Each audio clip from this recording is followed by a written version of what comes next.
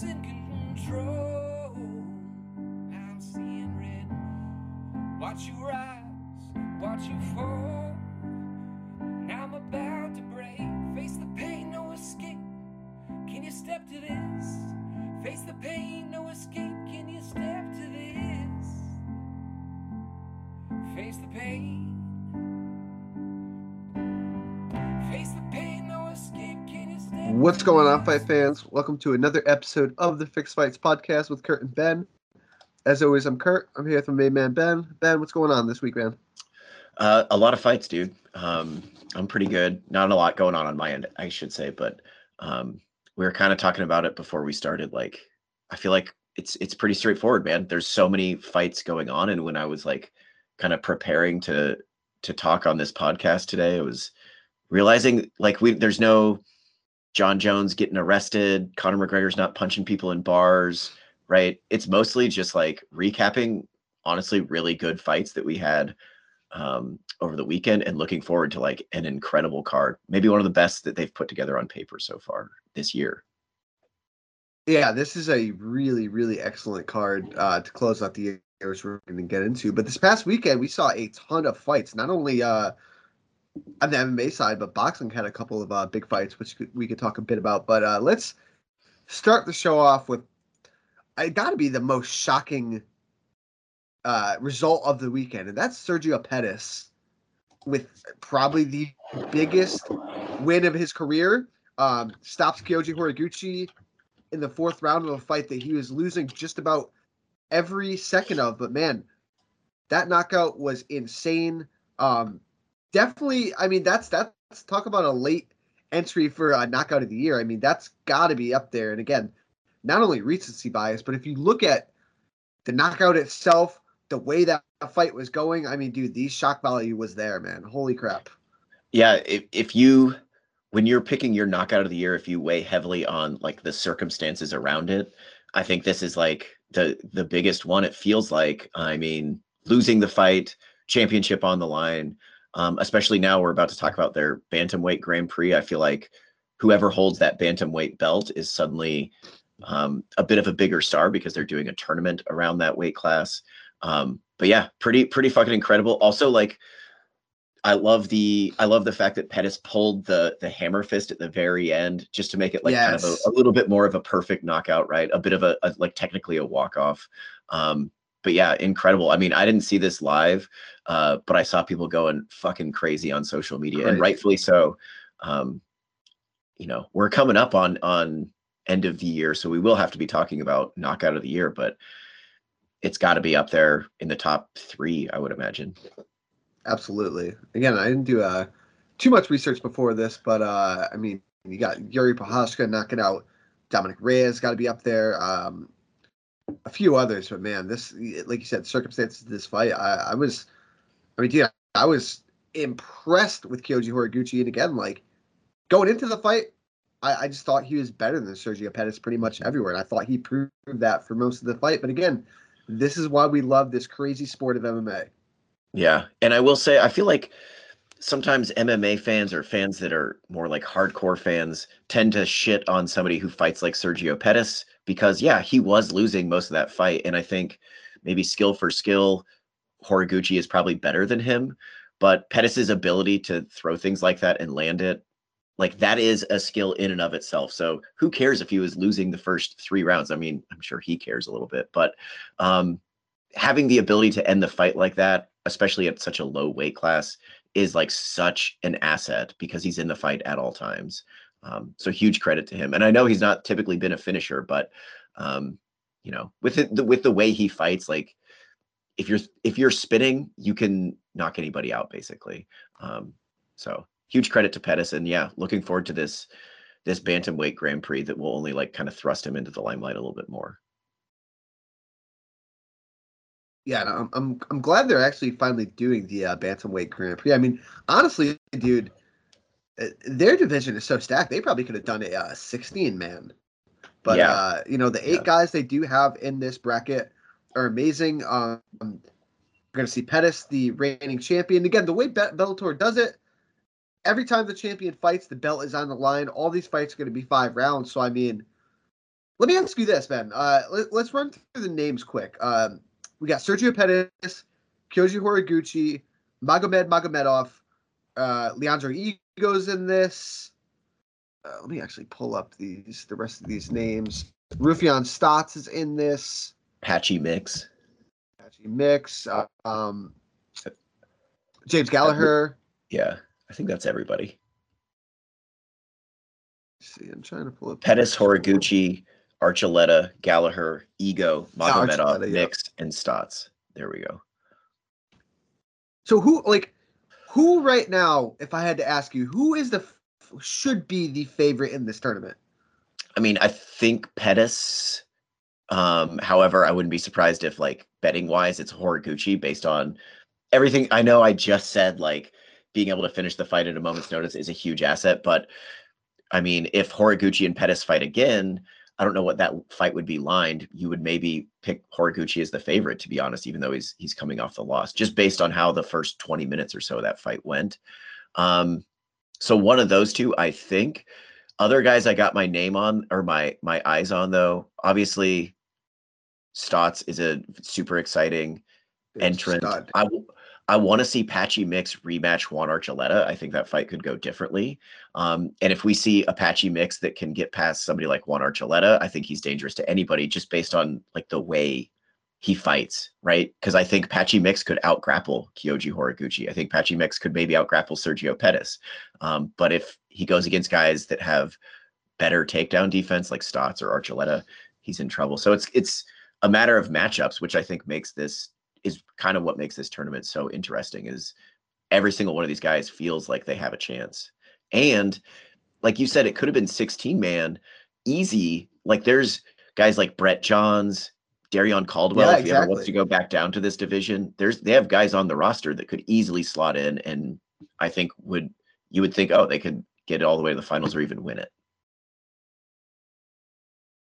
Yeah, I agree. I'm wondering if they do. I wonder if they run back this fight first round, Pettis and Horiguchi. I mean, that could, that's the beauty of these tournaments. I mean, you can go literally any which way with this matchmaking. It's going to be exciting. Glad they're doing it. Bellator, I think, has hit home runs with a lot of these tournaments in the past. I thought the 170-pound tournament was amazing. That final with AJ McKee and Patricio Pitbull arguably produced the biggest, I think, Bellator fight in the history. So glad they're doing the bantamweights. I think any which way you can match this 8-man tournament up is going to be fireworks. Yeah, I'm excited about it. And again, this is not just us being like MMA hipsters trying to get excited about things outside of the UFC. Like, this is banging. If the UFC ever did anything like this, could you imagine them doing this in their own bantamweight division? It would be insanity. So whatever. Good on Bellator for maximizing what they have. It would be insanity. Couple others from the Bellator card that we should shout out. Jeremy Kennedy getting a a rock solid win over Emmanuel Sanchez. Johnny Eblen as well, still undefeated, defeats Colin Huckbuddy in about a minute. Calls out John Salter, which I think is a proper call out.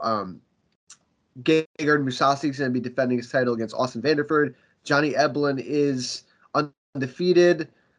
Calls out John Salter, who fought for the title previously. Love the call out. He's somebody to keep your eye on. Yeah, for sure. And you got to think, Bellator hasn't done a 185 Grand Prix yet. That's got to be on their radar, I would think. Yeah, I would imagine so. All right, let's shoot over to the UFC side of things now. Main event, another dude, honestly, excellent fight in the bantamweight division. Jose Aldo, man, and put some fucking respect on this guy's name. You know what's crazy, dude? I didn't really realize until I saw like the pre-fight graphic. Isn't it crazy that Jose Aldo is only a year older than Rob Font? It's just like this guy has been around for so long at the top of the division. I feel like people have tried to write him off a couple times, and he just does not go away, dude. He just gets better and better. I mean, and again, he's had to change a lot of his style. It's, the reaction time, obviously, I guess you could say is not what he used to be, but man, Jose Aldo is impressive as hell. this fight was freaking awesome. And for him to go toe to toe with Rob Font on the feet, and Rob Font has some of the best boxing in the UFC, has an excellent jab. I mean, I can't gush enough about Jose Aldo, man. The dude's a stud. Yeah, absolutely. And I think, I think his reaction time is still there. I think we just see maybe he was never a high paced fighter, obviously. But I think he's just a little bit more concerned about cardio for sure. Probably down a weight class, older, he's 35 years old. Like, I think he's just a little bit more conservative, but this fight, I think, really showed off the benefits of fighting conservatively, because we saw, right, that first 3-4 minutes of Rob Font just kind of unloading every weapon he had on Aldo. And if you've seen a Jose Aldo fight before, the commentary was going crazy. Oh, Rob Font's doing incredible. He's doing it so good. But I don't know about you, Kurt, but when I was watching that, I was like, dude, when Aldo decides to answer, shit's over. Like, Aldo's going to take over, because his defense is so good. He's so powerful that when he does throw, he lands hard. And I think, to my point about him fighting conservatively, I think that's to his benefit, because Rob Font has so few looks to go off of. All Rob Font had for the first 3.5 minutes was Aldo basically shelling up and occasionally maybe throwing a jab. So then when Aldo did attack, Font had no idea where it was going to come from. He had no idea how to counter it. So that's why you see this Font with this crazy output, Aldo with much lower output, but landing at a crazy high rate and doing way more damage. So I think Aldo honestly is aging into this style pretty well. You don't usually see guys in their mid and late 30s have a ton of success at lightweight or lower. But Jose Aldo, if he can fight like this, he could fight this style into maybe 38, 39 even. Who knows? But I think, put some respect on his name. That was the first thing you said, and I think that's the last thing that needs to be said about Jose Aldo. Well, dude, remember when it was announced that he was going to drop down to bantamweight? We were we thought he was going to die. Write him off. That did not seem like a good idea. I mean, there were fights where he was gassing and looked like death on the scale at 145, and then, he loses to Marlon Moraes in a fight that most people thought he won, gets stopped by Petr Yan, and then this 3-fight winning streak over Marlon Vera, Pedro Munoz, and Rob Font is it's impressive as hell, man. The big question is, who does he fight next? I mean, he called out TJ Dillashaw. I think that's the perfect call out, because if you look at the rankings right now, Jose Aldo's 3, Petr Yan and Aljamain Sterling have to finish their business. I mean, who else is left? A Corey Sandhagen fight could be fun, but Sandhagen's coming off of 2 losses. I believe Merab Dvalishvili is matched up. I mean, Dillashaw, that is a fight that makes a ton of sense, and boy, would that be an interesting one. Yeah, why not? I mean, that's right in front of you. I don't see why that wouldn't happen. I don't see Dillashaw turning that down. Give me that fight. I would love to see Aldo's takedown defense really tested at 135 against what I consider to be a pretty elite takedown artist in TJ Dillashaw. Dillashaw could test his cardio. He could test my theory that Aldo can fight at a really low pace and still win, because it would look similar to what we just saw, I think, with Dillashaw throwing tons of volume, Aldo just throwing a little bit, but with tons of heat. Give that to me. Dude, could you fucking imagine an 8-man bantamweight Grand Prix with UFC's bantamweight? I know, it'd be insane. But Aldo Dillashaw, that's the one. It is the one. Co-main event, another banger of a fight. Rafael Fiziev gets Brad Riddell out of there in the 3rd round with a beautiful spinning wheel kick. I mean, dude, I always love the phrase, but high-speed chess, right? This was 100% high-speed chess. The level of striking these two guys have is just amazing. And again, they've trained before, so I believe they know some of what the other one's bringing, but I mean, Fiziev is a beast. And the crazy thing is, Fiziev gets this win, and it only bumps off to, I believe, number 11 at lightweight, which just shows how insane lightweight is, that there's 10 guys ahead of him. Conor McGregor's ahead of him, which should not be the case. But, impressive win for Fiziev. Dude just, again, you look at up and down the lightweight division. You can pretty much match him up with anybody, and it's going to produce fireworks. Yeah, I believe he mentioned Gregor Gillespie, which let's do it. That's ballsy of him that he's like down to fight one of the best wrestlers in that division. So yeah, sign me up for it. I think you can go Rafael dos Anjos too. I wasn't gonna say Dan Hooker, but Dan Hooker's going down to 145. Who knows what's happening with Tony Ferguson? I think Dos Anjos could be fun, and I think Gregor Gillespie is a great call as well. Yeah, for sure. Jamal Hill starching Jimmy Crute, impressive as hell. The man Clay Guida with another upset. I mean, Clay Guida, dude, that's another guy that's incredible at this forever. Incredible, yeah. And for him to sub Leandro Santos, that's like an extra feather in his cap. Leandro Santos is no fucking joke. It's Clay Guida, man. I feel like it's been a tough year between Leonardo Santos and Rodolfo Vieira getting submitted in the UFC. It's been a tough year for jiu-jitsu guys, like totally gassing themselves out and then just falling apart on the ground. But to be fair, dude, Leonardo Santos is fucking 40. I guess so is Clay Guida. Yeah. But still, I mean, that was a fun fight, way funner than I expected. I'll say that much. Yeah, that was a lot of fun. But yeah. Clay Guida, man. Wrapping up this main card, Chris Curtis moves to 6-0 in 2021. I mean, dude, Chris Curtis is a really nice story because remember he won a couple times on the Contender Series. He never got his shot. I remember he ended up retiring, and then finally it comes full circle. He gets a shot on short notice, and now he's produced 2 straight finishes. So I'm really happy to see this guy in the UFC and producing finishes. Dude, people don't talk about it enough because the UFC refuses to talk about any other promotion but the UFC. But Chris Curtis retired in 2 times in one night. Remember, he was in, it was CDX. The 2019 PFL where they were doing 2 fights in one PFL, night. Yep. Chris Curtis lost his first fight, takes off his gloves in the cage, puts them down, is like, I'm done, I'm retiring.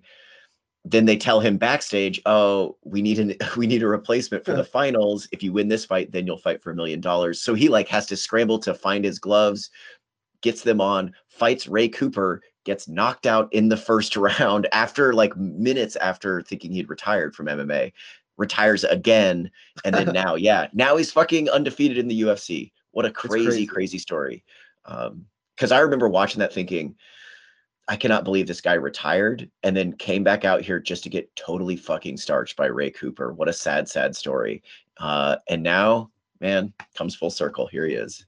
Yeah, look at him now, man. It is a great story, a great success story. Happy to see Chris Curtis doing the thing in the UFC. Alex Morono opens up the main card with a unanimous decision over Mickey Gall. On the prelim card, finally glad to see Manel Kape look really good. Stops Zulgas Sumagulov, who is a stud in his own right in the first round. That's 2 in a row for Manel Kape. I think we said it on the show before. We're both always been pretty high on Manel Kape. We've not ready to bury him yet, so I'm glad to see him actually looking like the guy we thought he was.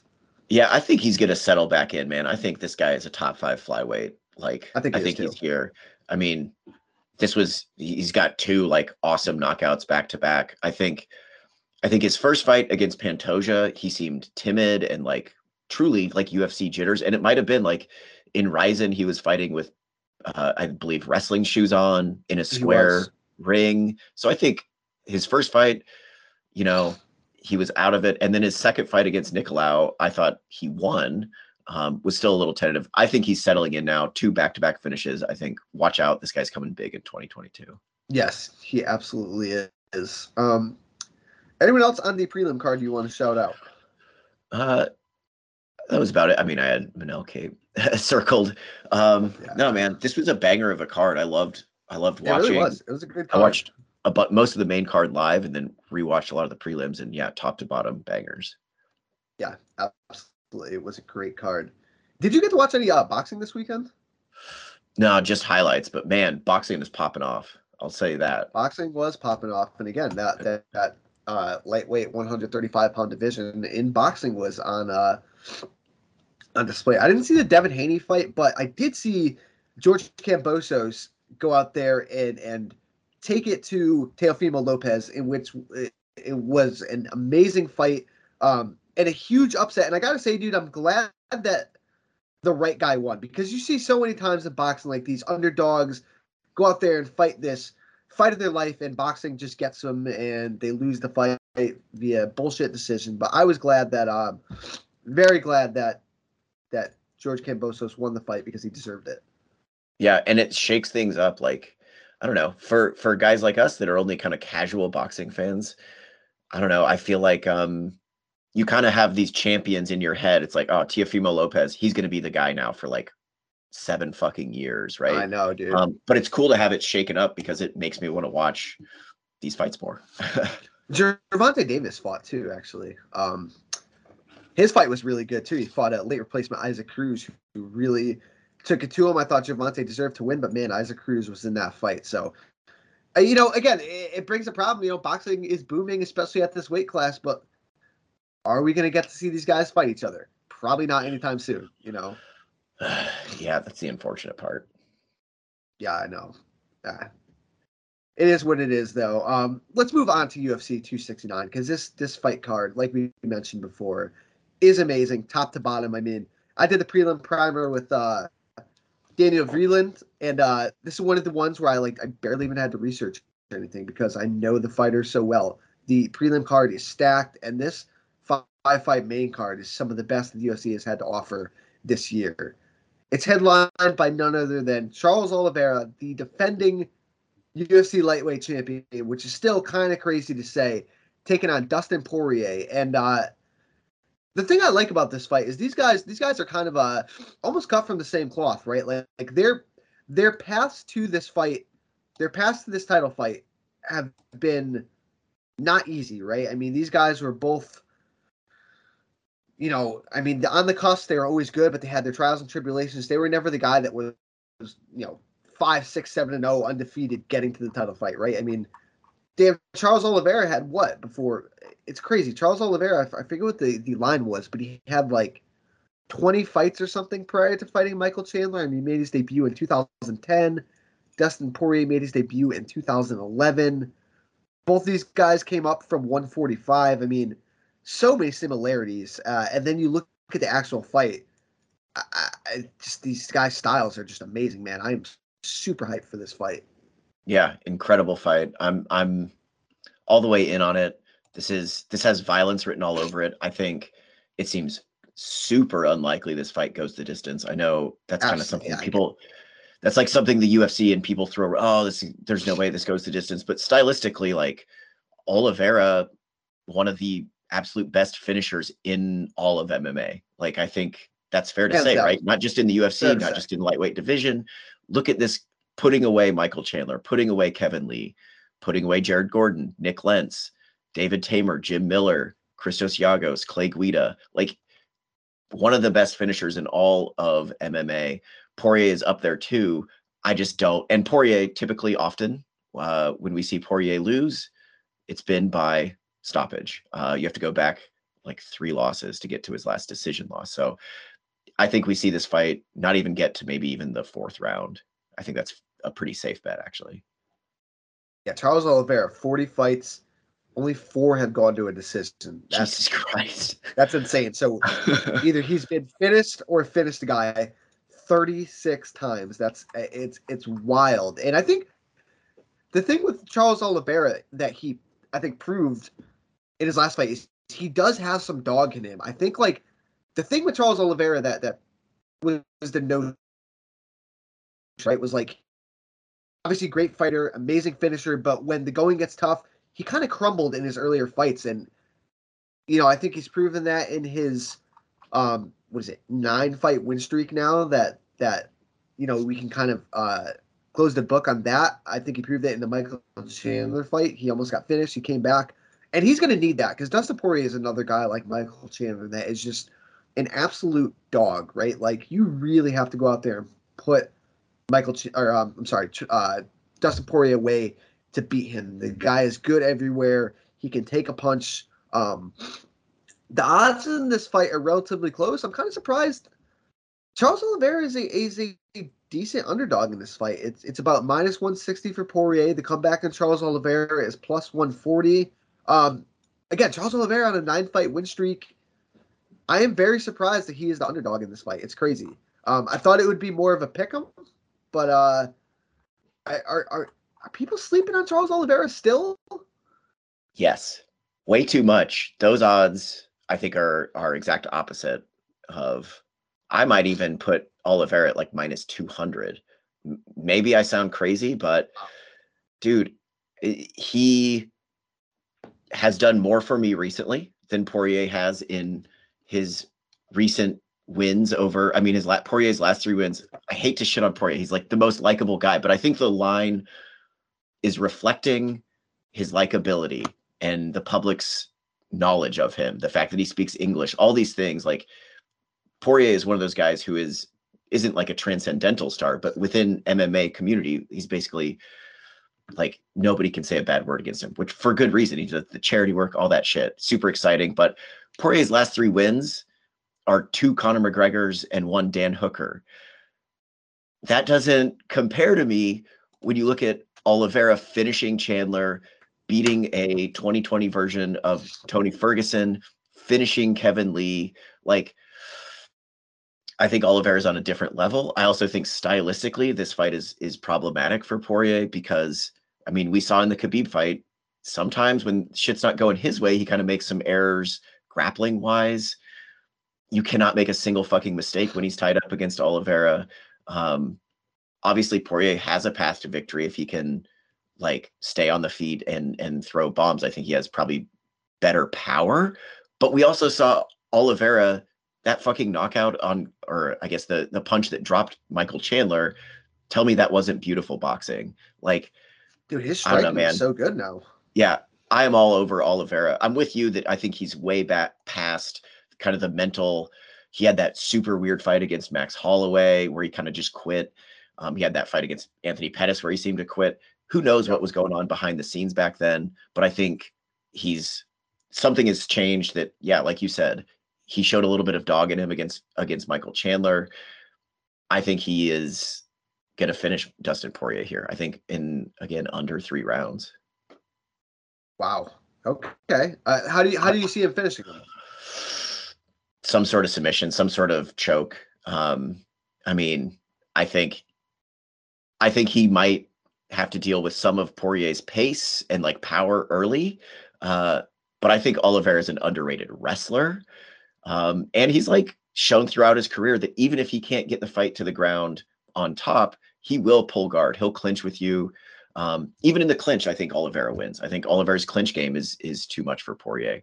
I think Poirier obviously can test his chin, but I see Oliveira's skill just being too much. And then sometime in like, yeah, the 3rd round, hurting Poirier, and then latching onto some sort of front choke. I mean, you called this, I want to say last year that Oliveira would be the champion at the end of the year, which is crazy. See. I mean, it wasn't that outlandish. Maybe at the time it was a little surprising, but I mean, now that we're here, I wouldn't be surprised. I'm going to differ. I'm going to go Poirier here.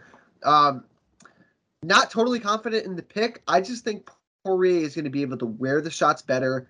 I don't think he is going to be willing to go to the ground with Oliveira, although you never know. I mean, maybe Poirier fucking jumps the guillotine, ends up on top, and then it's bad news for him because I do think he is very confident in his guillotine.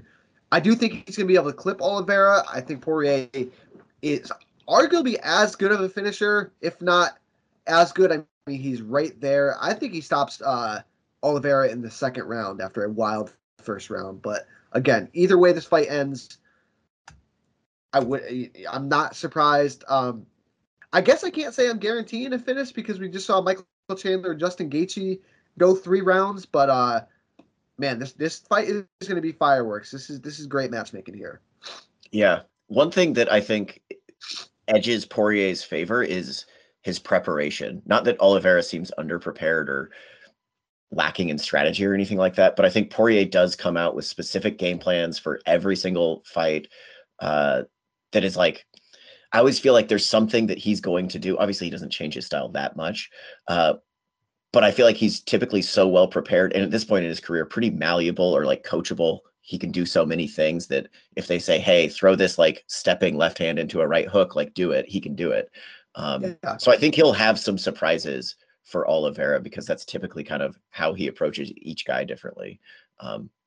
But man, I even think Oliveira might be able to like get a couple blast double legs straight up, just take down Poirier. But who knows? I could be full of shit.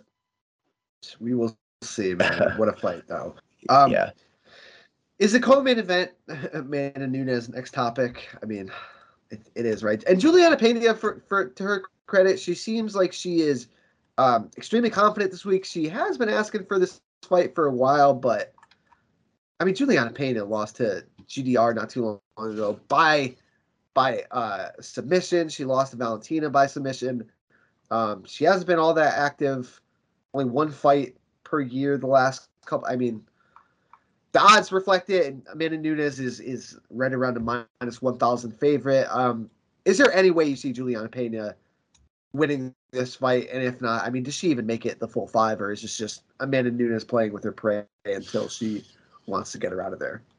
I think Pena's too reckless to make it the full 5. I think Pena or Nunes either submits her, ground and pound TKO. I think it happens on the ground because Pena is way overconfident in her own grappling.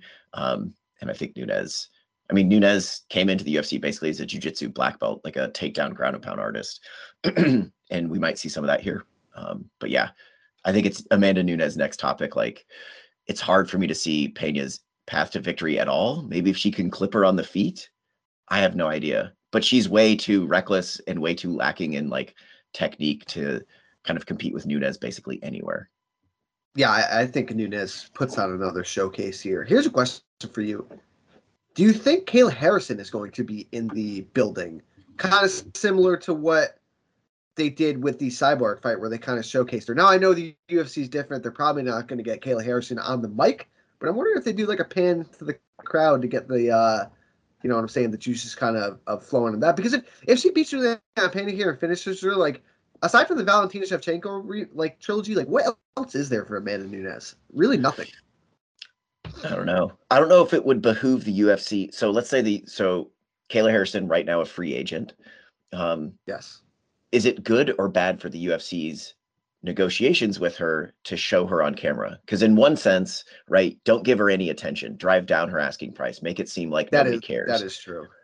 And that's but probably the route they'll go. On the flip side, if they do show her, though, now there's suddenly pressure on her to sign with the UFC so that she can fight Amanda Nunes. She might then be sold, oh, if I get pay-per-view points, this fight's going to be massive. So maybe she is more likely to go with the UFC rather than Bellator and fight Cyborg. I would love it if the UFC showed her on camera just because, like, we need that kind of shit in MMA. When was the last time we had 2 competing organizations, each with, like, a viable, super exciting opponent and then a free agent in between them who could go either way? Like, wherever Kayla Harrison signs, I'm super jacked for her to fight either Cyborg or Nunes right out the gate. Absolutely. Yeah. We'll see. I think it would be interesting. I do think she'll be there for sure, but I don't know if they're going to give her any shine. Something to keep your eye on, though. Moving down in this card, Jeff Neal taking on Santiago Ponzinibbio.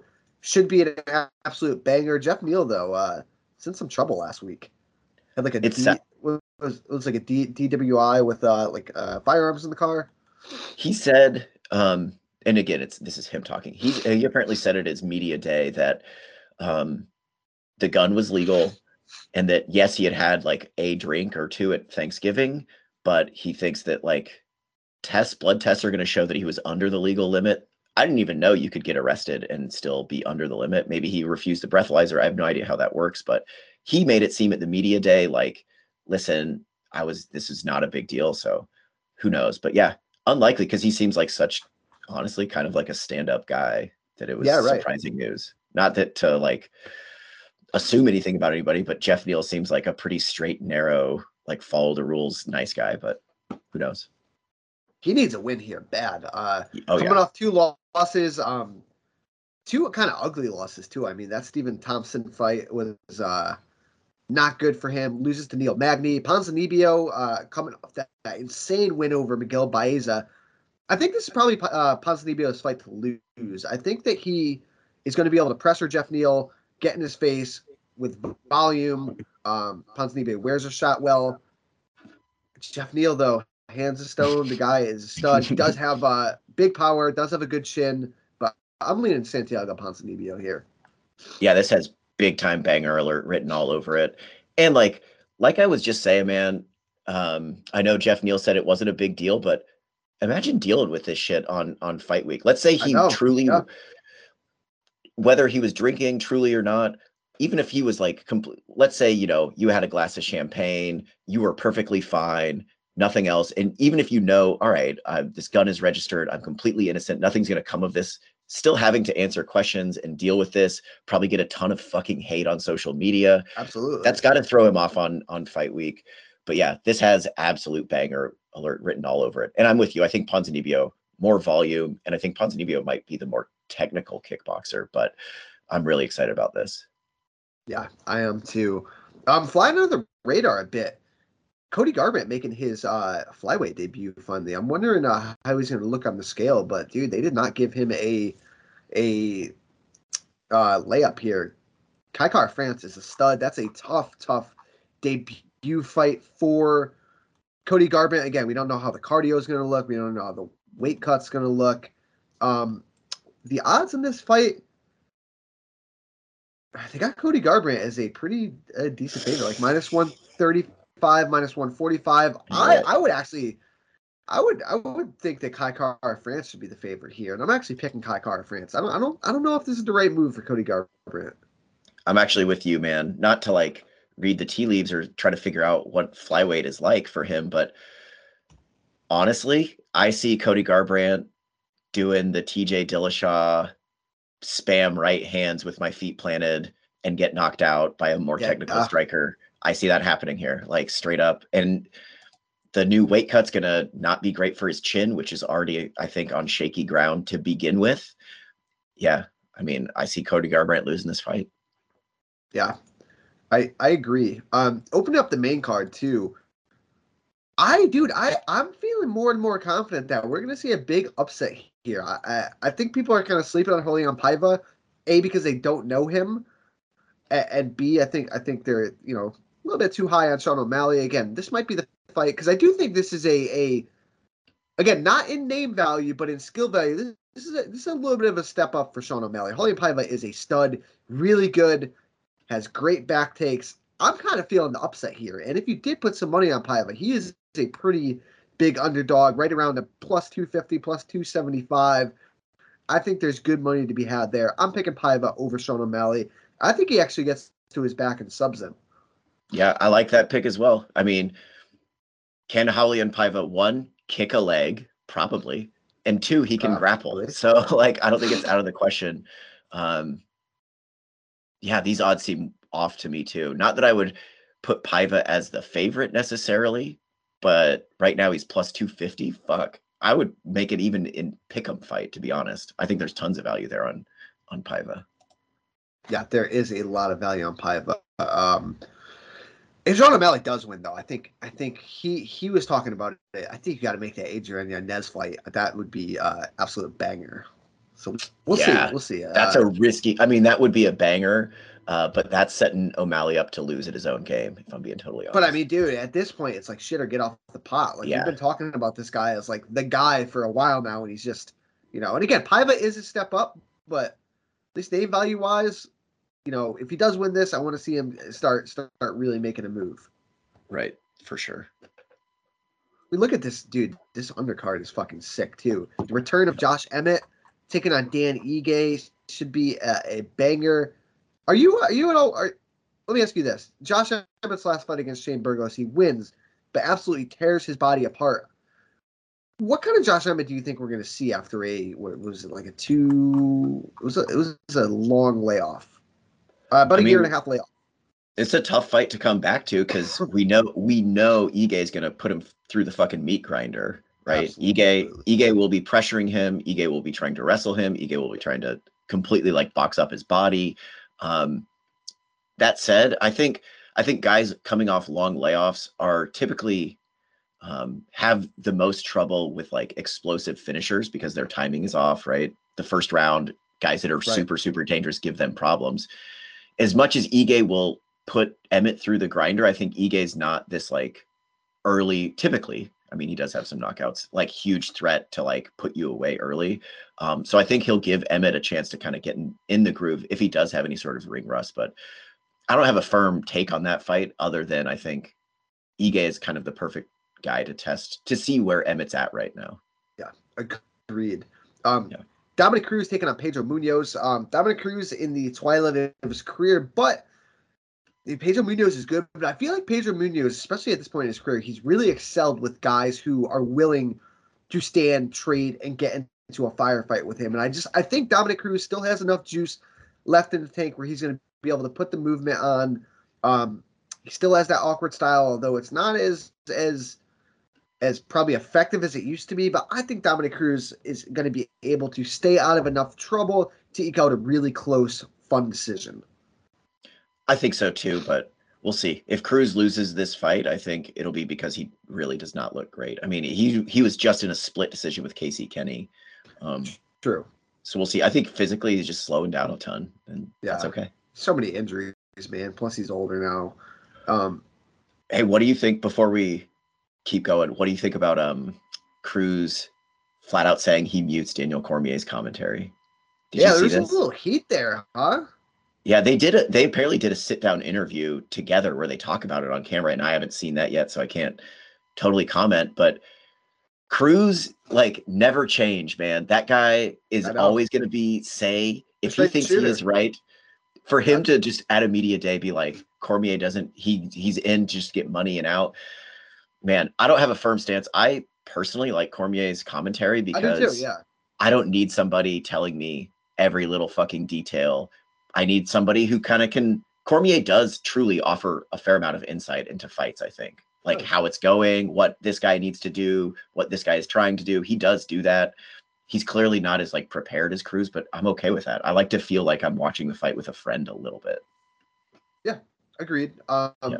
He also said one other one too, where he basically said Cormier is unprepared. Yeah. It's like, damn, dude. He's like, he doesn't do his homework. It's like, why would you say that about this guy, like, on TV, dude? Like, you're gonna have to work with him again soon. Maybe he's just and like, I don't know. And like, I don't know.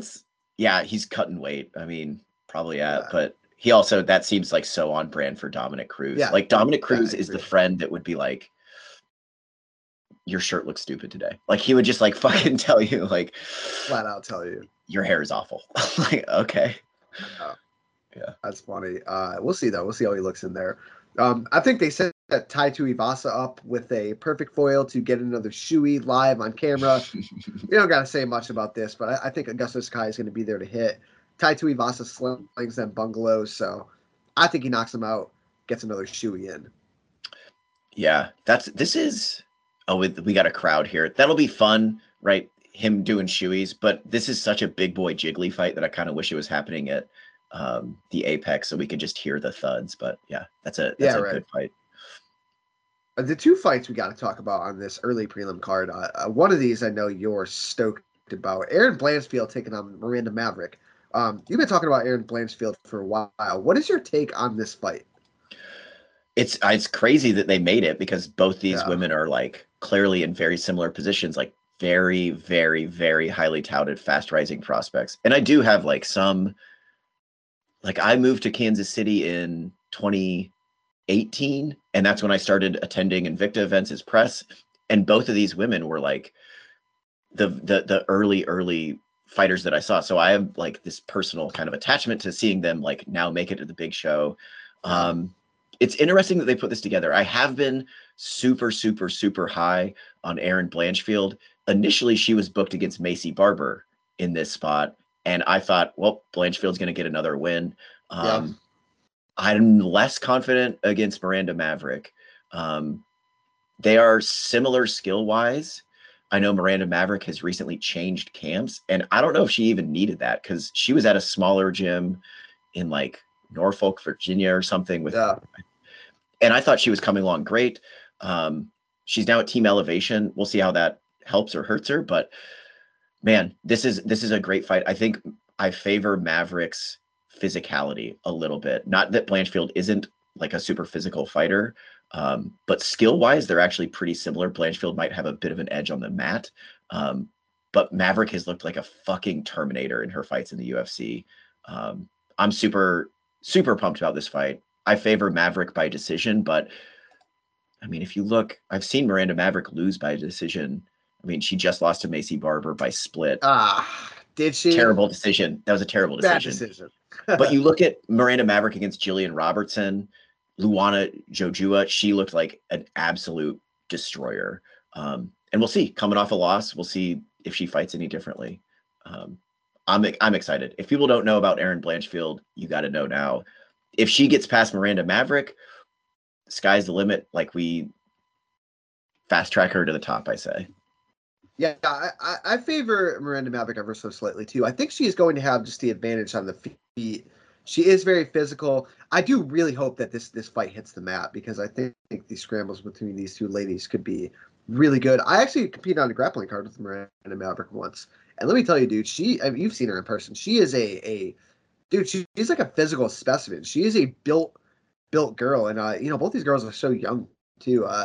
It's good matchmaking, but you kind of hate to see it because they're both such bright prospects. You hate to see them hit so early, but dude, this has the makings to be a really fun fight.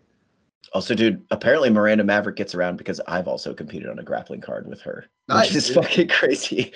But yeah, the grappling wise, I think Blanchfield is a little bit more traditional jiu-jitsu style. Yeah. Maverick much more like kind of wrestling, impose her physicality, and I think it's great. And I hope the UFC sets this up properly by saying these are like the two pretty obvious, clear, like top up and comers in this weight class. And this fight is important for the division, because it is. I hope they set it up. They give it the proper context. Yeah. The last one I want to talk about in this card, Ryan Hall taking on Darrick Minner. Ryan Hall coming off that ugly knockout loss to Ilia Topuria, where he just tried like the same entry to get the fight to the mat, just over and over, and it just did not work. Darrick Minner, I believe, claims to be the best grappler in the division. Do you think Darrick Minner is actually going to try to test his grappling against Ryan Hall? Maybe not willingly. I think so. I think he's going to make that mistake. I think Darrick Minner strikes me as the type of guy that Ryan Hall's going to Imanari roll, and Darrick Minner's going to think, oh, cool, I'm on top, and then it'll fucking backfire. But, I mean, Ryan Hall's going to have to do something different than just the same awkward, like, it wasn't even an Imanari roll that he was doing in his last fight, was it? He was it was turning weird, his back. Man. Yeah, it was very, very weird, and he tried it over and over and over. So again, I think Ryan Hall does need to vary it up. Because I think Darrick Minner, you're not going to be able to say this for many fights for him, but I think he has a striking advantage in this fight. But again, I'm with you. I think he's going to get into some exchange, get a little bit too confident in his grappling. I think Ryan Hall gets to his back and finishes him. I mean, dude, Ryan Hall, man. I mean, the guy like is one of those transcendent grapplers. I mean, he revolutionized a position in grappling, right? The guy is so freaking good. And again, the MMA doesn't always look that pretty, but it is effective for the most part. Yeah. Jiu-jitsu nerds come out for his fight, and rightfully so. Oh, absolutely. Yeah. Absolutely. All right, Ben, let's end the show with some odds and ends. I did not think we were ever going to get to this point, because I didn't think it made sense, but Tyron Woodley is getting his rematch with Jake Paul. It was announced, I believe, yesterday or 2 days ago, that Tommy Fury had an injury. Jake Paul put out this video basically slaying Tommy Fury. Tyron Woodley is stepping up. Never thought we were going to see this boxing match again, but I mean, does it get you juices pumping at all? I mean, here's the thing. I feel like is Tyron Woodley really going to go out there for another 8-round fight and not throw his hands? Because I feel like if Tyron Woodley throws his hands, I think he should beat Jake Paul. Even though we just fucking saw it, I still, and maybe this is me being naive and not believing that Jake Paul can beat a former MMA champion. But if Tyron Woodley throws his hands, this is his fight to lose. Am I not right? I think you're right. But like how many years have we been saying that about Tyron Woodley right now? Yes, a long time. I totally think you're right. That's because he also, I think, truly thought he was winning their first fight or would win their first fight, was going to get the decision. I think he's hopefully has like maybe like looked objectively at that fight or had somebody in his ear saying, just do that like 3 more times. That flurry where he had Jake Paul hurt, just do it 3 more times and you're fucking set. But who knows? I have zero faith in him, especially because I think this is probably his last. Maybe if he wins, he might try for a trilogy fight. Absolutely. I guess. I also get the sense he's just collecting a paycheck and getting out of there, but who knows? Well, there is a $500,000 knockout clause in the contract apparently if Tyron Woodley does knock him out. So I mean, dude, if you can't get up for that and throw your hands, I don't know what's gonna get you up, right? Yeah, we'll see. Well, I mean, I'm not gonna watch it live for sure, but I will be interested in the fallout. I'll say that much. Yeah, agreed. Jake Paul is about a -260 favor right now, which I think is completely fair. Yeah. Also, like, has Woodley been preparing? Has Woodley been doing anything? Like, why would he even be in the gym? You know? That is very true. So we'll see. Let me ask you this: we didn't get a chance to talk about this since it's been announced, but Beneil Dariush taking on Islam Makhachev. What a goddamn fight!